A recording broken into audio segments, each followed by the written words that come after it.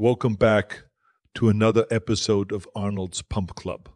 Today, I want you to think about the last time you read a headline and immediately allowed that headline to influence your thoughts and behaviors. This happens more often than we realize. I'm not going to be a hypocrite. I realize you might read our headlines in our daily newsletter and be just as influenced. But I hope you've seen over time that our focus isn't about being right. It's about getting it right. I don't care if you follow a vegan diet or eat meat. That's your choice. Just like it's your choice if you want to lift weights, play a sport, do yoga, or participate in any other type of exercise. What you do doesn't matter. What matters is that you're not driven by fear, not making decisions under false advertising, and not doing things that are potentially dangerous to your health and well-being. When I decided to start the pump with Adam and Daniel, that was our mission. We wanted to create the positive corner of the internet.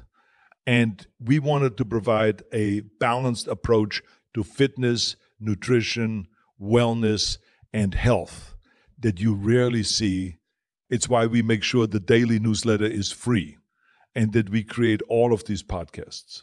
You should know what works, and we're committed to avoiding misleading headlines and giving you the bottom line about what works, what doesn't, and what we're still figuring out. But that also means you must be aware that others aren't necessarily doing the same. They want clicks and engagement to make you upset or to sell you some snake oil. It's not everyone, but I see it too often. If you are aware that this is happening, you can consume the news without it always making you react to everything or make you stressed or frustrated. And when you're confused, you can always come to us for clarity. Now, let's get to today's tips. We frequently discuss the many benefits of protein, but can too much be bad? A recent article suggests that you can damage your arteries from eating too much protein. It definitely got our attention, and what we found is worthy of your attention. Despite the headlines, the new study did not show that eating more protein will cause cardiovascular disease. And it didn't prove anything close to what created so much stress and attention. As it happens too often, the headlines were a stretch of reality. The claims were based on a study examining mice with a genetic predisposition to developing atherosclerosis. They discovered too much protein overactivated a potential pathway linked to arterial health. This might explain why these mice with a genetic predisposition end up with cardiovascular disease. To be clear, scientists don't know if this mechanism is the cause of cardiovascular disease. It's just a theory.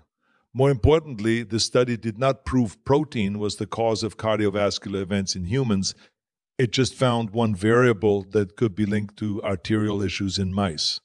That's it.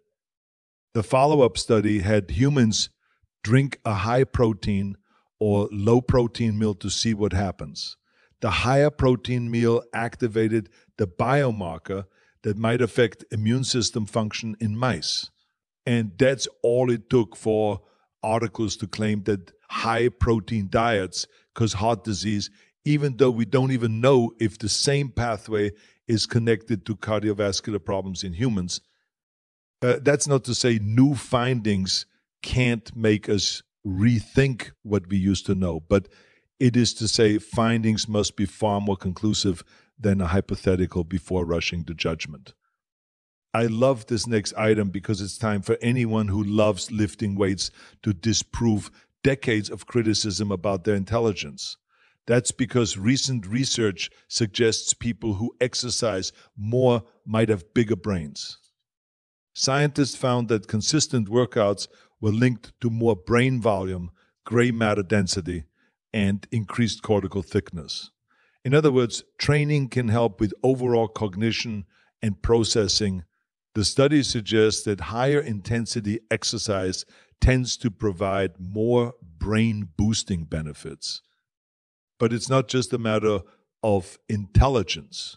Research suggests that neurodegenerative diseases like Alzheimer's or dementia are linked to atrophy in parts of your brain that are protected by exercise. In the most recent study, scientists theorize brain growth is the byproduct of upgraded mitochondrial function. Your mitochondria are the power plants of cellular function. They need improved blood flow and oxygen. That's why both cardio and weight training appear to help protect regions of your brain. While more research is needed to understand the connection, it's not the first time exercise has been connected to improved brain health.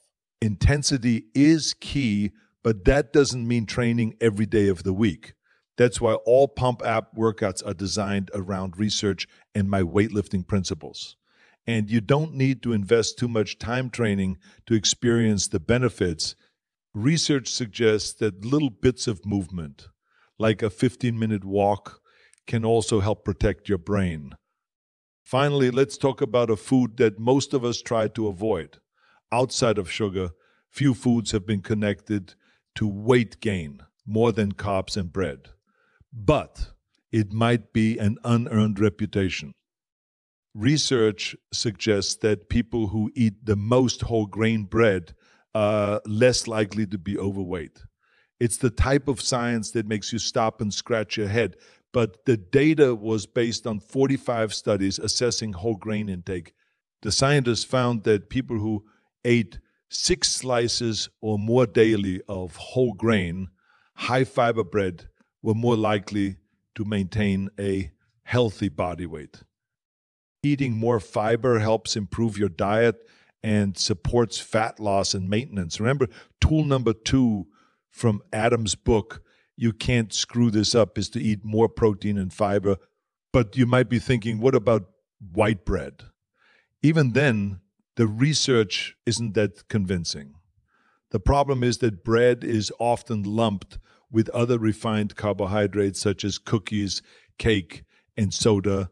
When you remove those variables, some research suggests that eating white bread is not associated with weight gain. That's not to say we're suggesting white bread.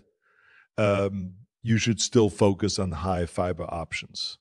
But if you have it occasionally, there's likely no need to stress. Sandwiches can be a part of any nutrition plan if you build them correctly.